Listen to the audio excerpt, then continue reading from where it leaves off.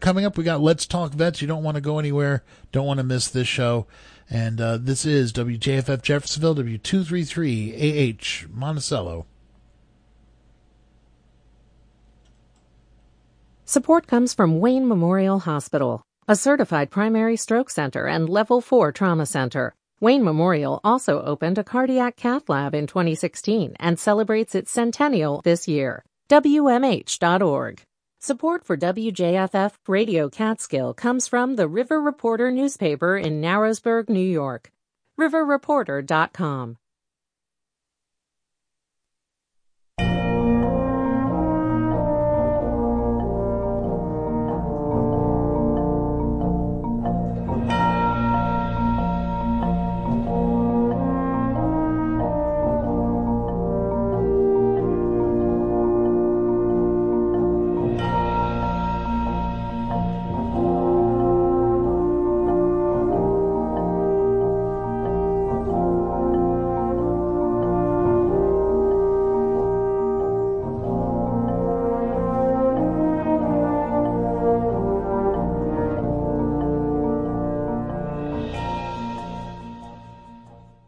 Well, good evening. Welcome to a special Veterans Day edition of Let's Talk Vets, right here on Radio Catskill. I'm your host, Staff Sergeant Doug Sandberg, here to provide you with news, entertainment, and information of particular interest to area veterans, active service members, and their families. Now, this program is always dedicated to the 1%. I'm not referring to the folks who are often vilified by feckless politicians for the crime of achievement. No, I mean the men and women of the U.S. Armed Forces who make up roughly 1% of the U.S. population. And these are the folks who write a blank check backed by their lives when they raise their hand to take the oath of enlistment. Today is Veterans Day, a day set aside to show our support for those who have served and those who continue to serve in the United States Armed Forces. Unfortunately, there's a big divide between our military and civilian populations. Well, there are many reasons for this. First, as we said, the U.S. military makes up roughly 1% of the U.S. population. As generations pass, of course, those who witnessed historical conflict and events firsthand age and pass on. And, of course, our students are often being taught by those who worship at the altar of historical revision. And then there's the folks who consider the military a necessary evil, to be tolerated, not celebrated. So whether you support our men and women in uniform or not, rest assured they will always be there to support you and protect your rights, whether you deserve it or not. Well, this program is my humble attempt to remind our listeners that our vets should be supported and celebrated all year long, not just on Veterans Day. But first, here are some notable dates in November.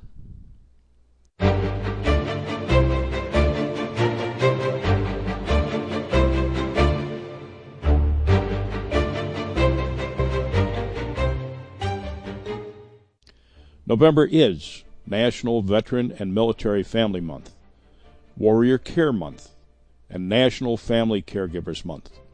National Veteran Small Business Week is November 2nd through the 6th.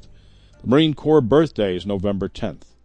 Veterans Day and Armistice Day and Remembrance Day are all celebrated around the world and here in the U.S. on November 11th. And, of course, Thanksgiving is the fourth Thursday in November. Now, on Memorial Day 2019, I was privileged to attend the Living History Oral Expression Competition in Honesdale, Pennsylvania, where 14 area students gave their renditions of Civil War letters, documents, and addresses. One of the folks who organized this event was Teresa Cahages, and at the beginning of the event, Teresa read the following poem, which I think says it all. It is the veteran, not the preacher, who has given us freedom of religion. It is the veteran, not the reporter, who has given us freedom of the press. It is the veteran, not the poet, who has given us freedom of speech. It is the veteran, not the campus organizer, who has given us freedom to assemble. It is the veteran, not the lawyer, who has given us the right to a fair trial. It is the veteran, not the politician, who has given us the right to vote. It is the veteran who salutes the flag, who serves under the flag, and whose coffin will be draped by the flag. May we just take a moment to remember our veterans.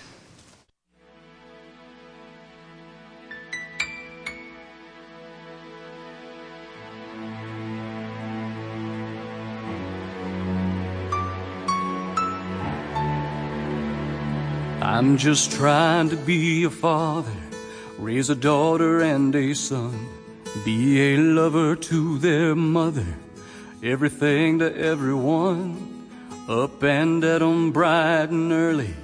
I'm all business in my suit. Yeah, I'm dressed up for success, from my head down to my boots. I don't do it for the money, there's bills that I can't pay. I don't do it for the glory, I just do it anyway. Providing for our futures, my responsibility.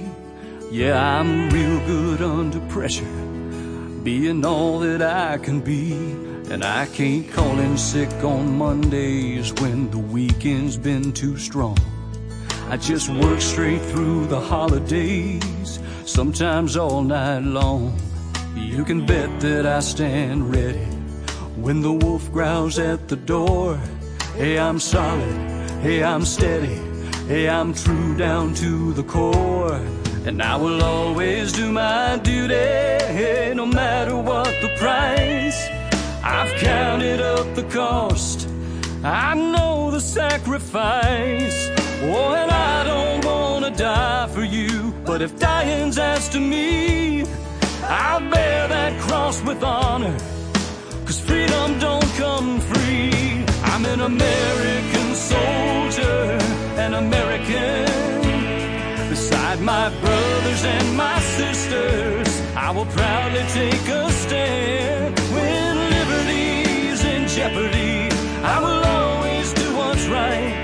I'm out here on the front lines, sleep in peace tonight. American soldier, I'm an American soldier.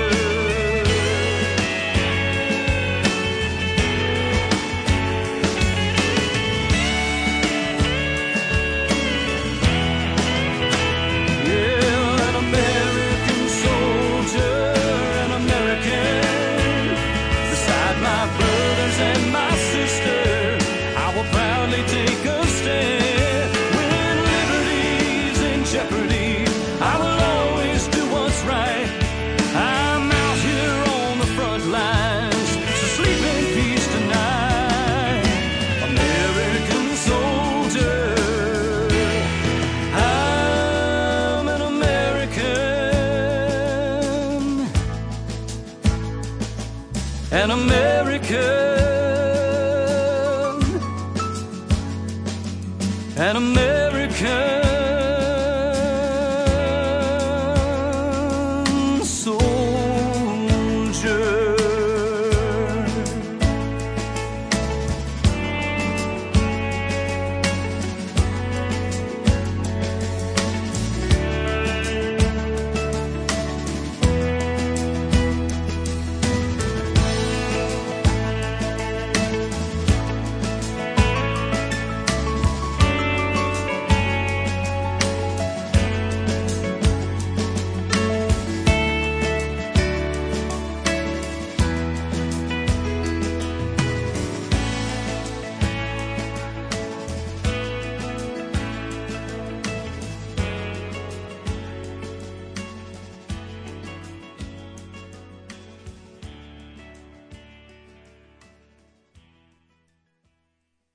Veterans Day is an official United States holiday observed annually on the 11th of November. It honors U.S. military veterans and coincides with other holidays, including Armistice Day and Remembrance Day, which are celebrated in other countries around the world, but all mark the anniversary of the end of the Great War, World War I. Major hostilities of World War I were formally ended on the 11th hour of the 11th day of the 11th month of 1918, when the armistice with Germany went into effect. The United States observed Armistice Day until the date was renamed Veterans Day in 1954. The United States declared war on Germany April 6, 1917, more than 2.5 years after World War I had begun. Before committing boots on the ground, the U.S. had remained neutral, though it had been an important supplier to Great Britain and other Allied powers. American soldiers under General of the Armies John Pershing, Commander-in-Chief, American Expeditionary Forces, arrived in large numbers on the Western Front in the summer of 1918. Now, during the war, the U.S. mobilized over 4 million military personnel and suffered 110,000 deaths, including around 45,000 who died of the 1918 Spanish influenza outbreak. 30,000 of those died en route to France. The war saw a dramatic expansion of the United States government in an effort to harness the war effort and a significant increase in the size of the U.S. armed forces. Allied forces endured some of the most brutal conditions imaginable. Trenches were employed on both sides as shelter and fortress, and the constant exposure to damp, wet conditions devastated the troops. The influenza epidemic spread around the globe, and in 2 years 1/5 of the world's population was infected. Those 20 to 40 years old were most likely to die in this pandemic, and in all 675,000 Americans died of influenza. To give you a better idea of what it was like for the troops on the ground, here is a dramatization of a letter written from those trenches to home.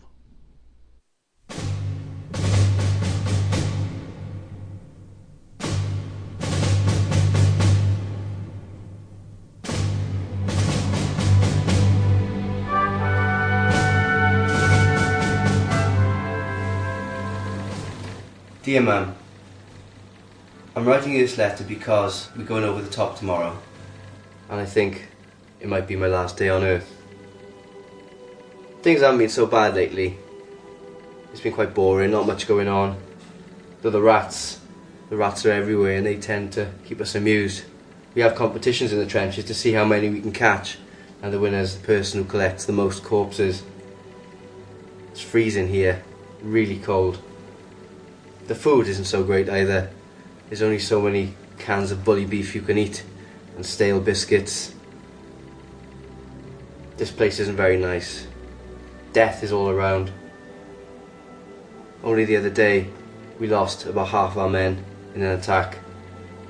Johnny Jenkins, my best friend, is missing in action, presumed dead. It's the generals I can't stand. They're nowhere near the front line, they haven't got a clue what it's like to be here, and yet they and their officers, 50 miles behind the lines, make the decisions to send us over the top to our deaths. And for what? A few feet of land, which is useless to everyone, scarred by war and totally useless. I haven't been able to wash in weeks. Lice are a really big problem, especially in the uniforms. We have to use a candle or a match to get rid of the lice sometimes. Trench foot, another problem. Because we don't get to take our shoes off from week to week, then our feet start to rot. Perhaps the worst thing that I heard or I've seen was after the gas attack the other day. The sound of the men howling, my friends, after inhaling some of the gas, burning their lungs from the inside. I think it was even worse than the machine guns, which seemed to kill man after man with no effort at all, cutting some of them in half. It's terrible to see. I don't get much sleep here. I can't, it's always so cold. I remember how enthusiastic I was at the start of the war, signing up for king and country, to do my duty, to do my bit, to be a hero. But the more I think about it, the more I think that I was foolish. How can anybody see honour in this? Anyway, give my love to Dad and Mary, if you see her. Tell her thank you for the letter she sent me and the photo. They keep me going and I read them every day.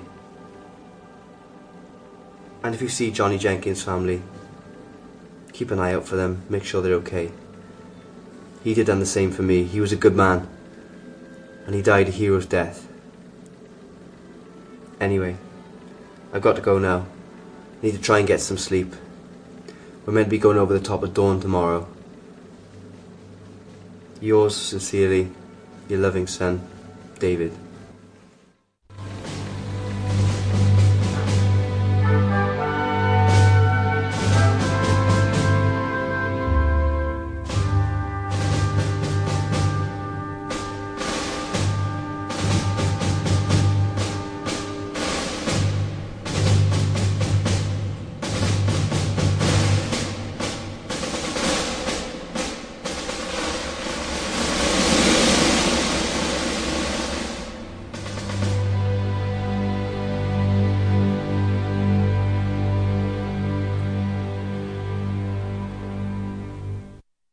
The shelling stopped on November 11th, 1918, sending millions of American soldiers back to the United States to pick up where they had left off before joining or being drafted into the war effort.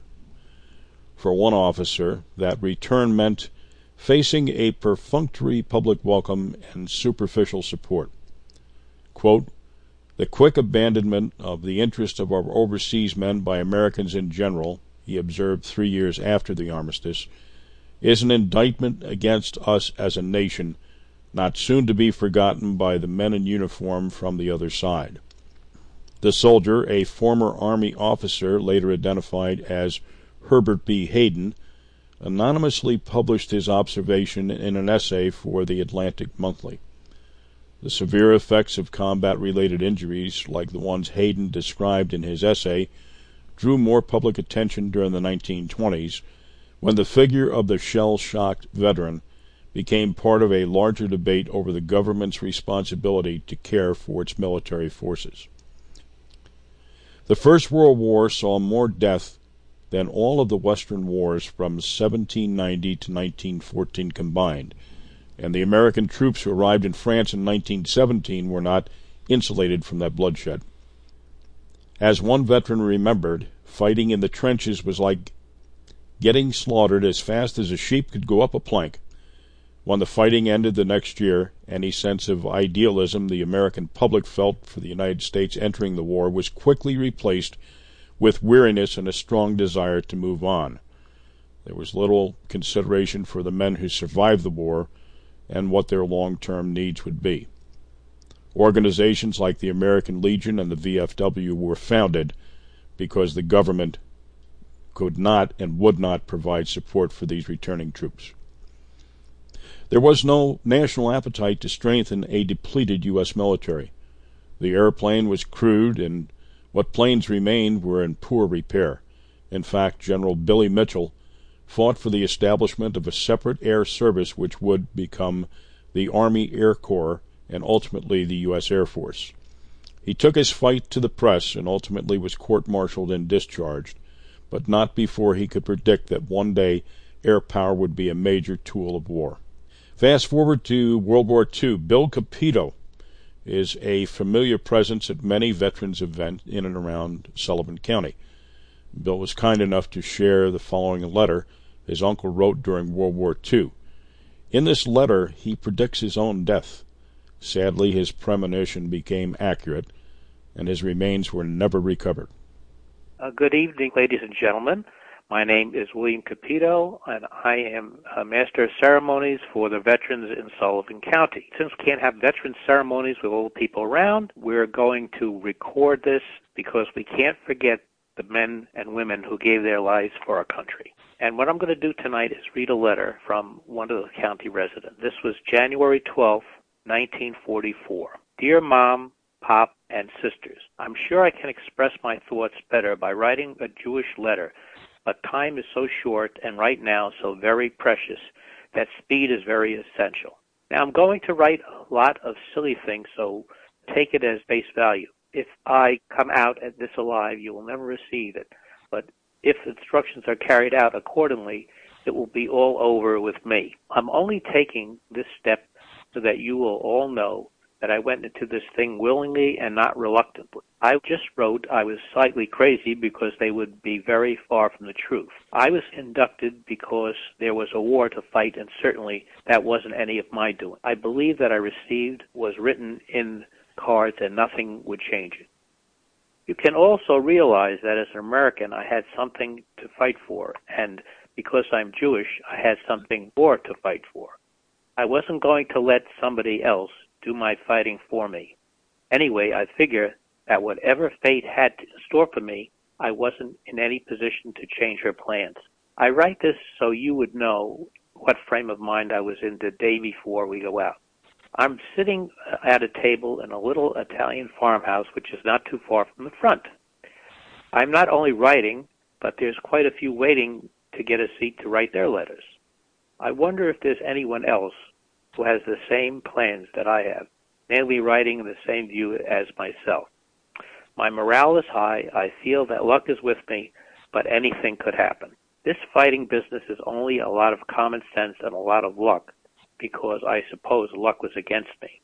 I'm in a swell outfit, and since being here, made a number of friends that I know I can count on, and naturally, vice versa. Quite a few things might happen, and my sister, so if God's will, I will still be alive, but the chances are very slim if you are notified by the government. I want you to feel proud of the fact I made the supreme sacrifice, as they say, and you can hold your head high knowing that I never did anything that would make you ashamed of me. I want life to go on as usual as far as the family is concerned, and that your husband comes home and you live happily and a normal life. I haven't any regrets. I think I know what life is.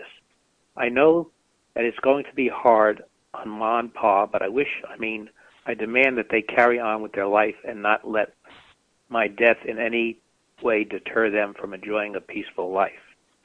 It's hard to explain my feelings because I'm the best of health right now, and only to pray to God to be able to write happier letters than this one. I spent the day being present at the gathering of a battalion today and was thrilled to have General Mark Clark present the Congressional Medal of Honor to a lieutenant for doing combat that really deserved better than that. 4 other non-commissioned officers were also given the DSC. General Trescott was there, so I feel that very seldom is such a cemetery possible to be seen by a soldier. Just got under the wire in being assigned to this outfit. It really gave me a thrill. You probably see them in the newsreels. Tonight, I attended the Jewish services conducted by a Protestant chaplain. I was accompanied by a staff sergeant, and it relieved me a great deal. There are only 12 of us beside the chaplain, but we also took part in the services. He was a swell guy. If you think it's easy to end this letter, you're mistaken. But the end, I must say again, I'm begging you, don't take it too hard and hold your head high. I'm going to do everything in my power to do my job and keep this letter from being delivered. But as you wouldn't know anything about it, the unforeseen didn't happen. Love, Willie. Now, this letter was written by my uncle, who was from Hurleyville, New York. And he had a premonition that the next day he was going out on a patrol with about 9 other guys, and he wasn't coming back. And what happened was he and the 9 other guys were out on the patrol, and there was a company behind them. And he was the scout. He got up on the top of the hill, and he saw a German battalion or company coming up behind him. He got up and yelled. They heard him, and they shot him. The 9 other guys were captured and taken to a prison camp. His body was never found, and for years we've been searching to see if, we could find him, but we never did.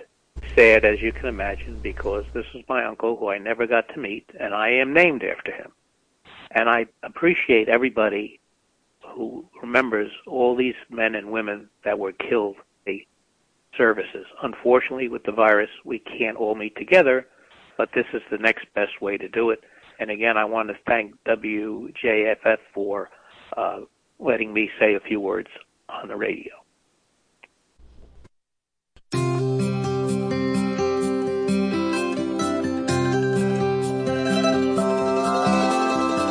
My dear son, it's almost June.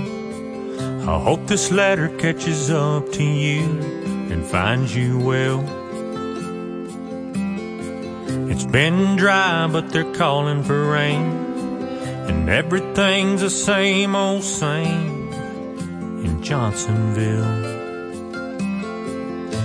Your stubborn old daddy ain't said too much, but I'm sure you know he sends his love. And she goes on in a letter from home.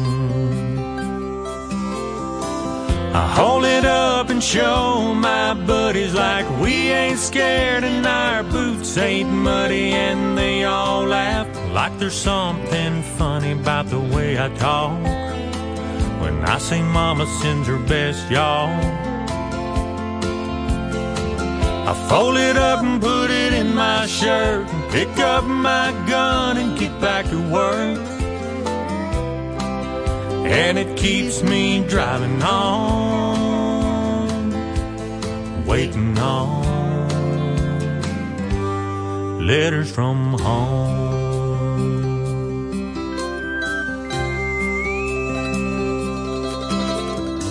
My dearest love, it's almost dawn.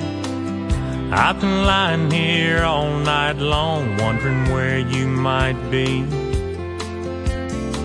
I saw your mama and I showed her the ring. Man on the television said something, so I couldn't sleep. But I'll be alright, I'm just missing you. And this is me kissing you, X's and O's in a letter from home. I hold it up and show my buddies like we ain't scared and our boots ain't muddy, and they all laugh 'cause she calls me honey, but they take it hard 'cause I don't read the good parts. I fold it up and put it in my shirt, pick up my gun and get back to work.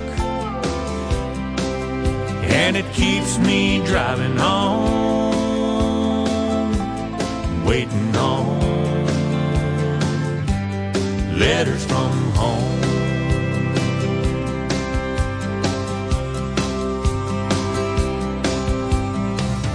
Dear son, I know I ain't written, but sitting here tonight alone in the kitchen, it occurs to me I might not have said, so I'll say it now. Son, you make me proud.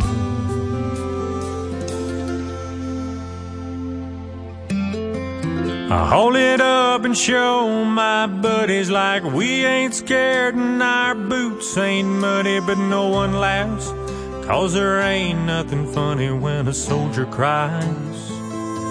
And I just wipe my eyes. I fold it up and put it in my shirt, pick up my gun and get back to work. And it keeps me driving on, waiting on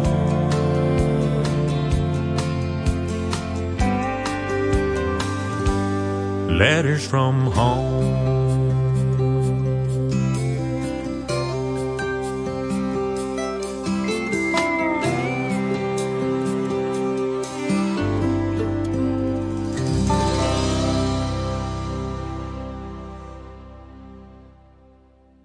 War is the inevitable result of failed diplomacy.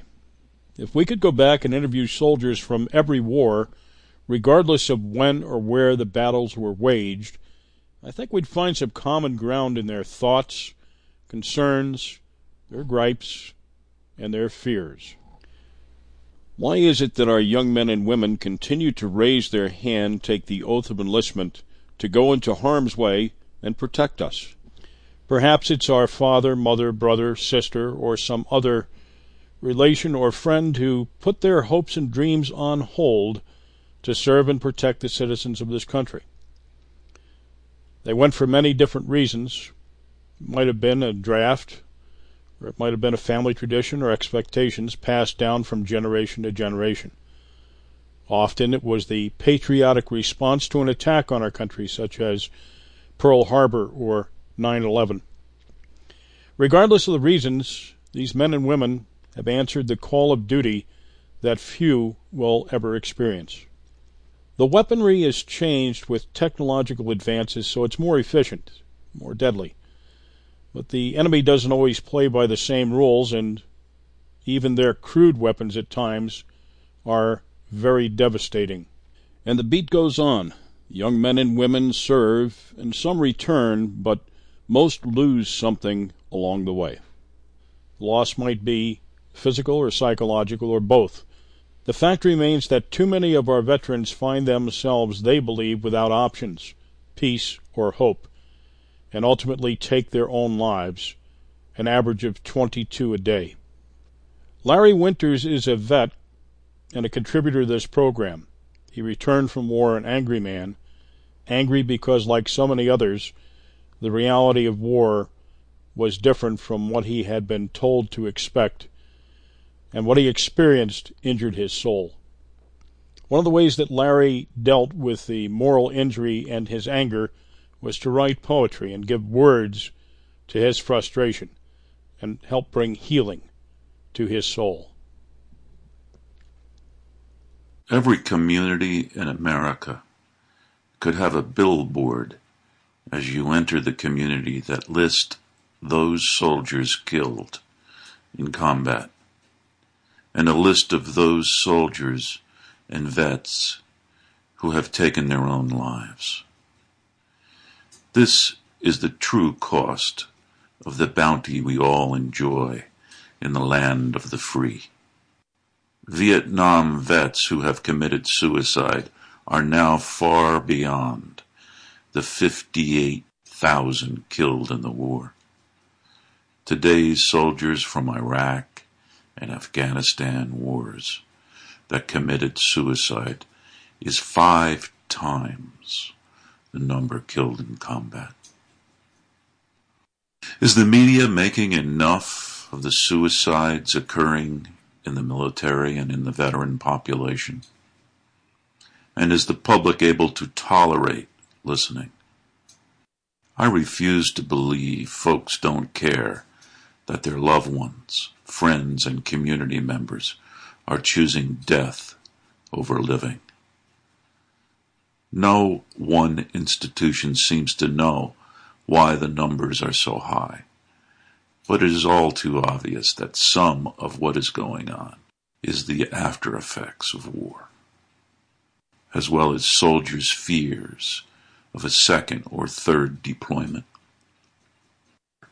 It may be facing a war that started when many of today's recruits were 8 or 9 years old.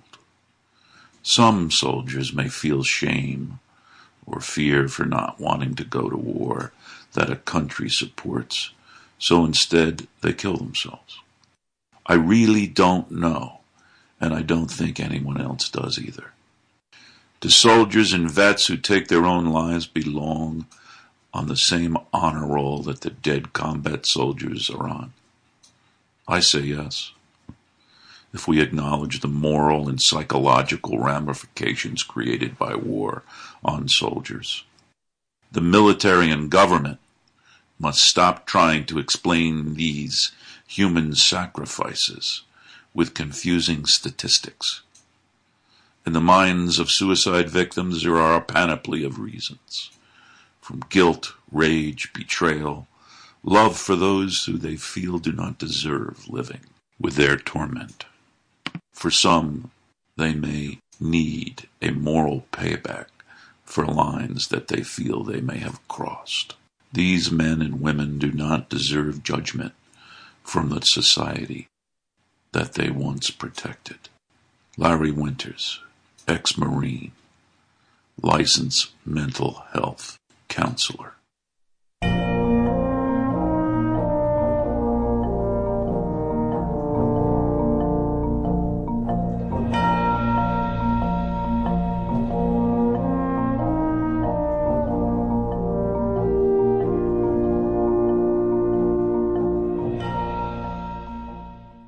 This is WJFF, and you're listening to Let's Talk Vets. I'm your host, Staff Sergeant Doug Sandberg. You know, on Veterans Day, and for that matter all year long, everyone needs to thank vets for their service. And when you say that, I hope you'll reflect on some of what you've heard here and understand the true extent and sacrifice that these men and women have made. Their attitude and their service say to all of us, rest easy. Nothing's going to hurt you. Not on my watch. So let's continue with our tributes to vets with the voices of vets. And one of the most consequential legacies of serving is coming back to a world that has changed since you left. And, of course, you're not the same either.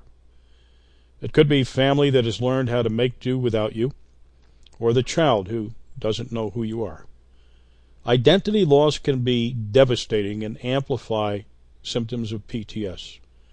Now, a while ago we chatted with a remarkable man, Marty Klein of Woodstock.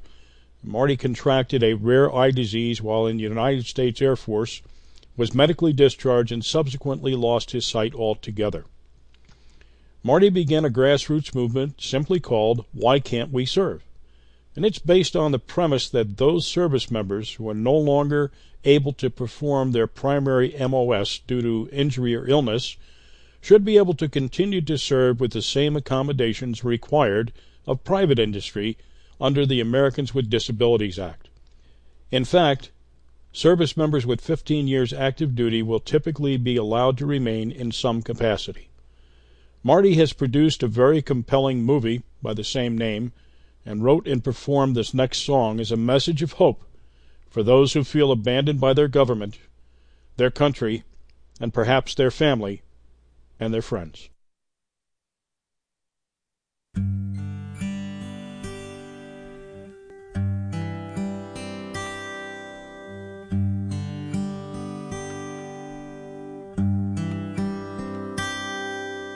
I have the will to survive if I get what I need to stay alive. And I don't indulge in feeling so deprived. I gotta make a move to get myself satisfied.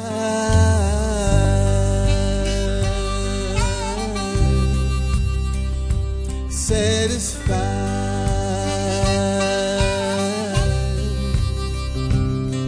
And you have the will to survive.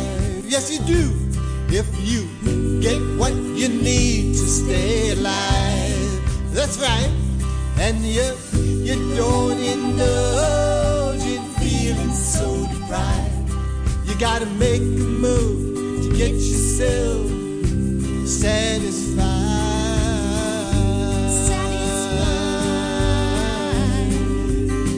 Satisfied. You've got to get yourself satisfied. You've got to get yourself satisfied. And you don't indulge in feeling so deprived. You've got to get yourself satisfied.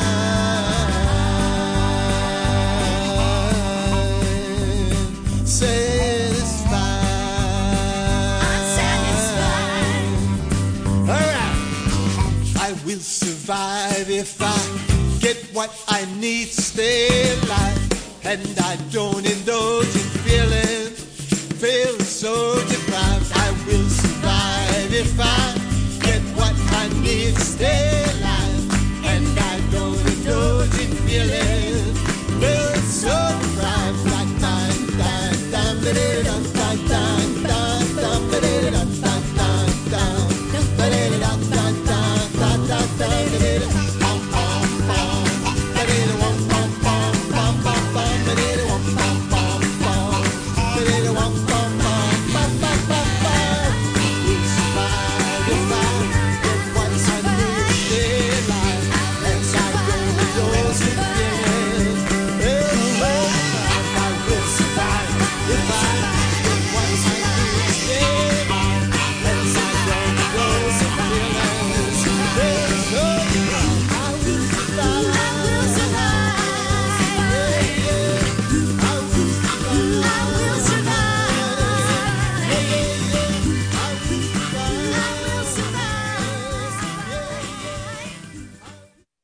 The term police action sounds like crowd control or a big traffic jam, but it was in fact the term used to describe the Korean War, the forgotten war.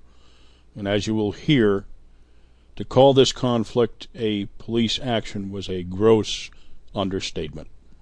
I was sitting in a tavern with a bunch of other vets and everything else were drinking, and at that time the TVs finally came on. And all of a sudden, they interrupted their broadcast. China invaded, helping North Korea, and they go after the South Korean and American troops. And we all screamed at them, and so he says, let's go downtown and re-enlist. One soldier came up and told me, says, you're going to Korea. He says, you're going to leave and go to Korea in about a week. I said, that's what I joined the Army for. Everybody was going because of the conflict over there, and that's so we figured that's your duty, As a combat soldier, you don't have a nice house to live in anymore. You're living in a bunker facilities. You're eating C-ration food.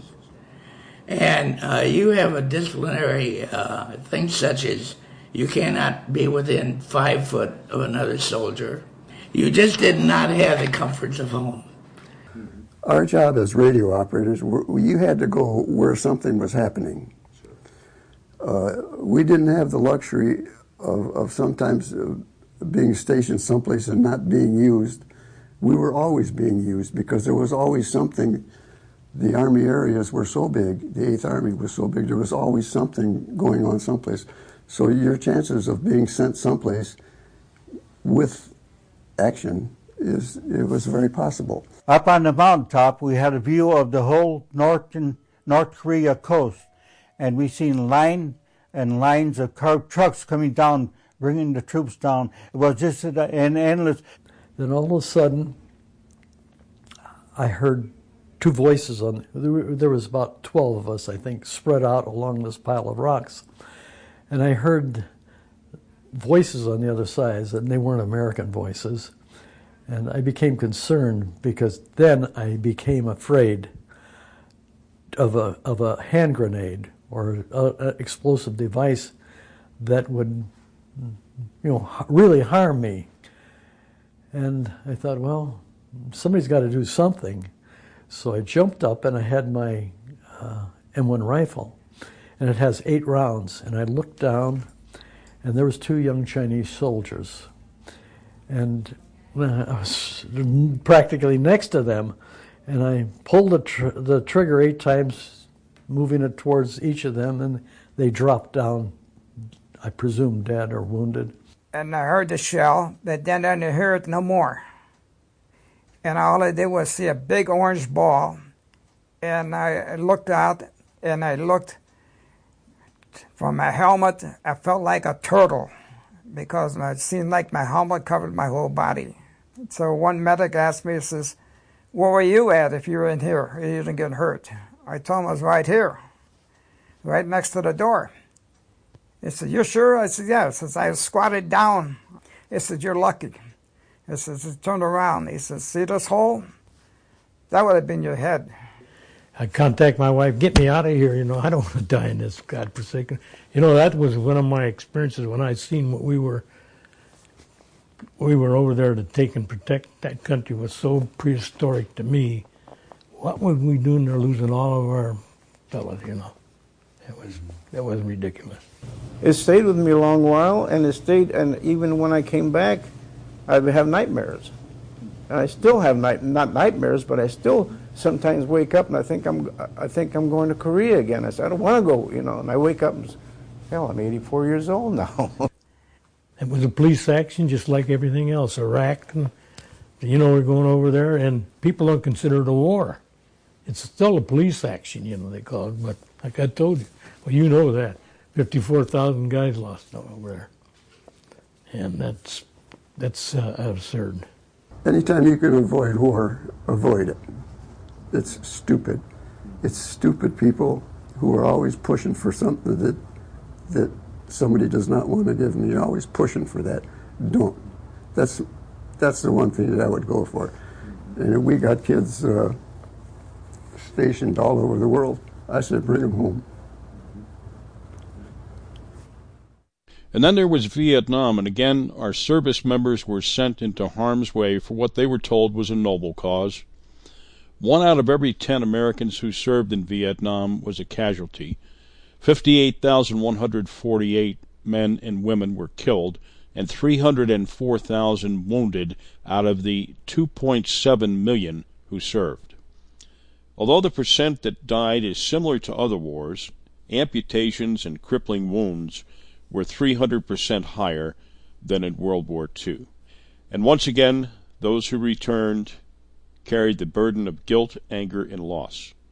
On the home front, support for the war fell as the body count rose, and anti-war demonstrations became mainstream.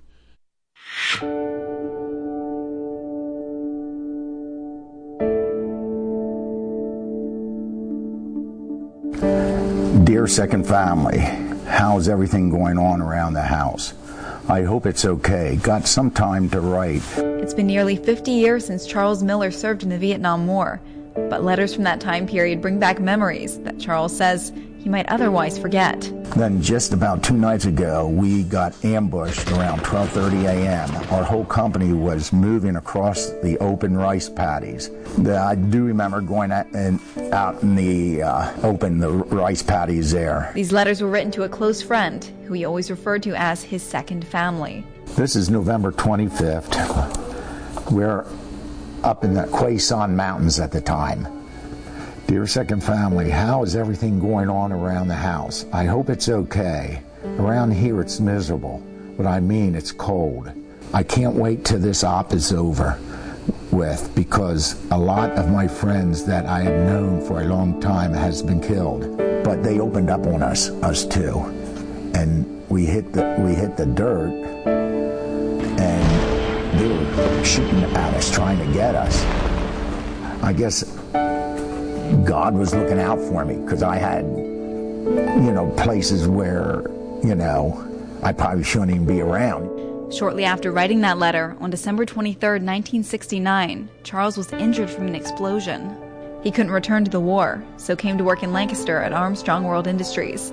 After 30 years of working there, Charles worked for the Lancaster County Veteran Affairs Office. The war people are asking me about the war, Did you glad you went? I said, yeah, I served my country. And from time to time, Charles can go back and read those letters, reminding him of what happened in the jungles of Vietnam. I'll soon be home. Got to go now. Have to get some sleep before I go out on the ambush. See you soon. And me, God bless you. Love, Charles. Upon their return from Vietnam, our troops were often spit upon and abused by the very people they were sent to protect.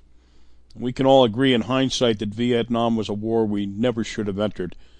But why would anyone disrespect the young men and women who fought, were injured, and died to preserve the right of free speech and their right to protest? Even celebrities like Jane Fonda did their best to lower morale, deride the troops, and give aid and comfort to the enemy.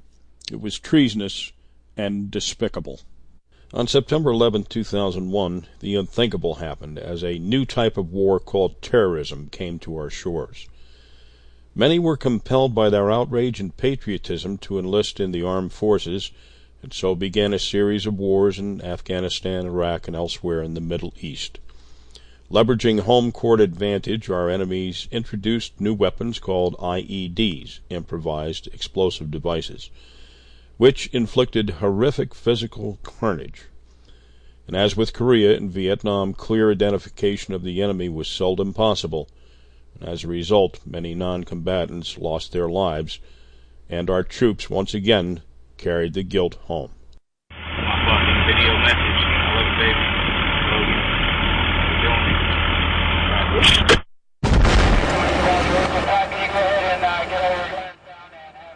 We got hit by multiple IEDs. I was hit by one. I was riding in the back of a truck.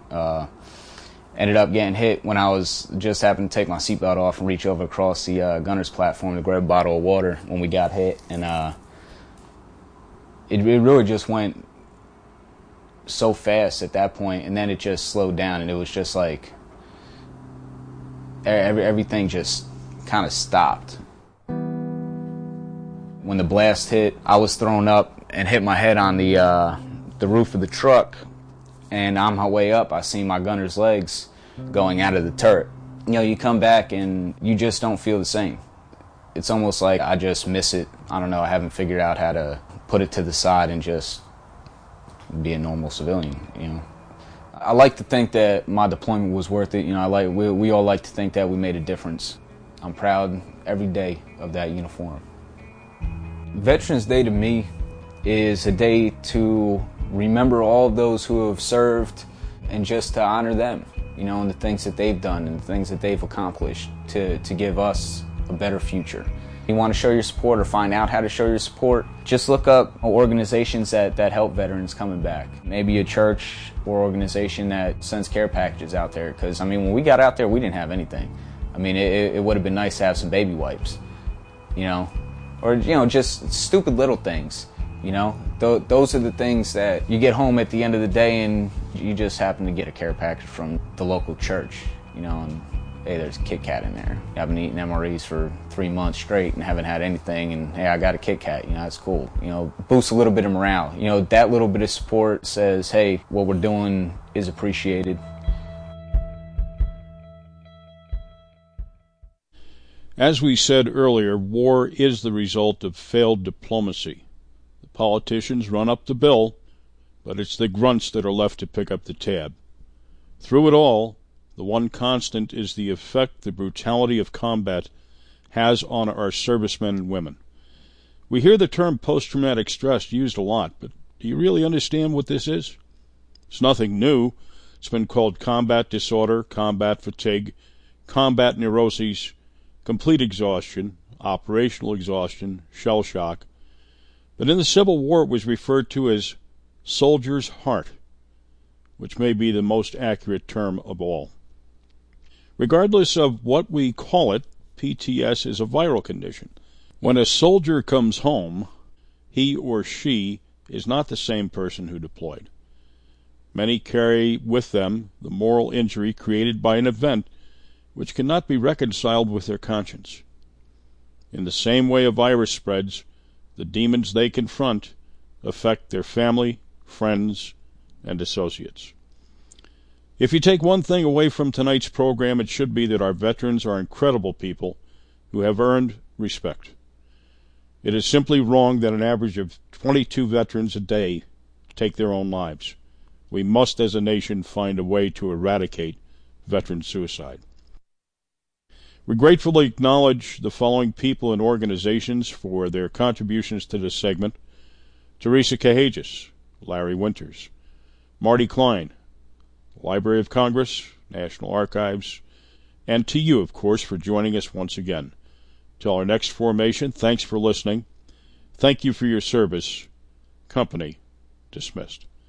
We leave you tonight with a love song written from the soldier's point of view, expressing how it feels to find refuge from their demons in the arms of their one true soulmate. Good night.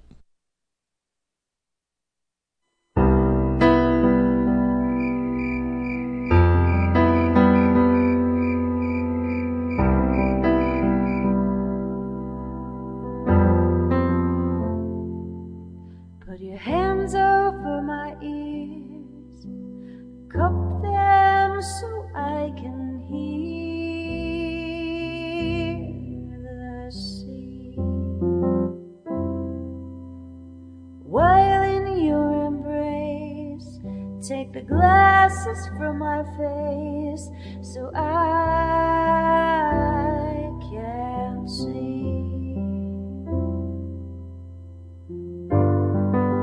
Sing that sweet jazz to silence the sounds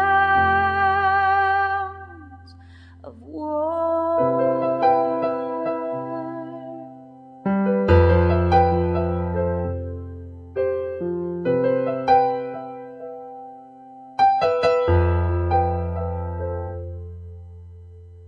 Pull the shade and lock the door. Your body I will tour beneath the sheet.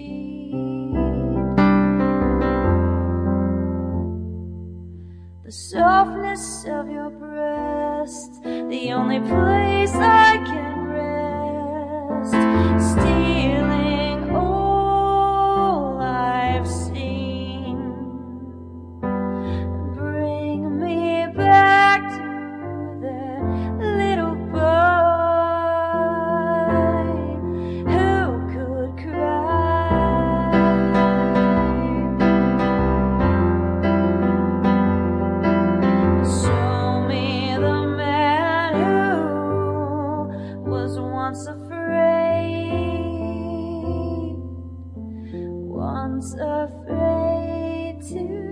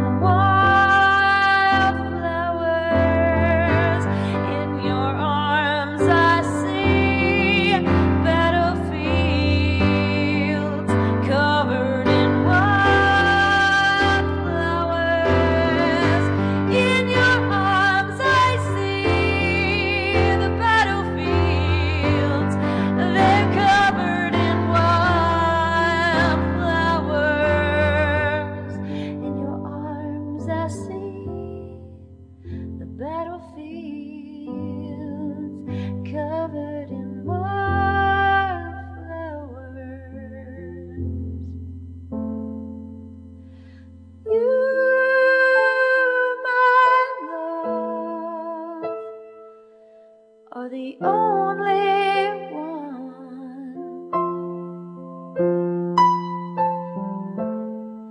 who doesn't see me as a casualty.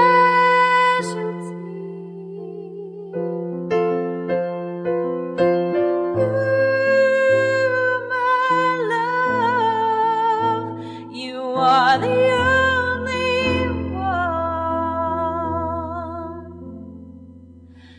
doesn't see me as a casualty of war.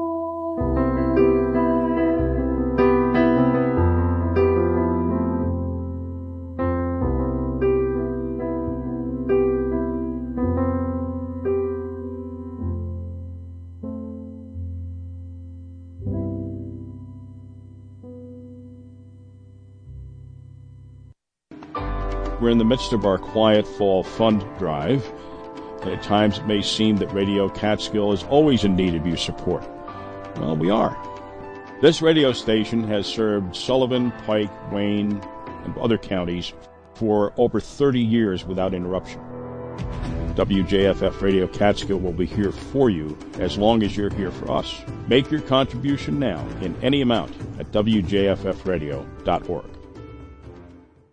Support comes from the Women's Health Center in Honesdale, Hamlin, Waymart, Carbondale, and Lords Valley in Pennsylvania. Physicians and certified midwives who deliver. The Women's Health Center is a Wayne Memorial Community Health Center, WMH.org. Support for WJFF Radio Catskill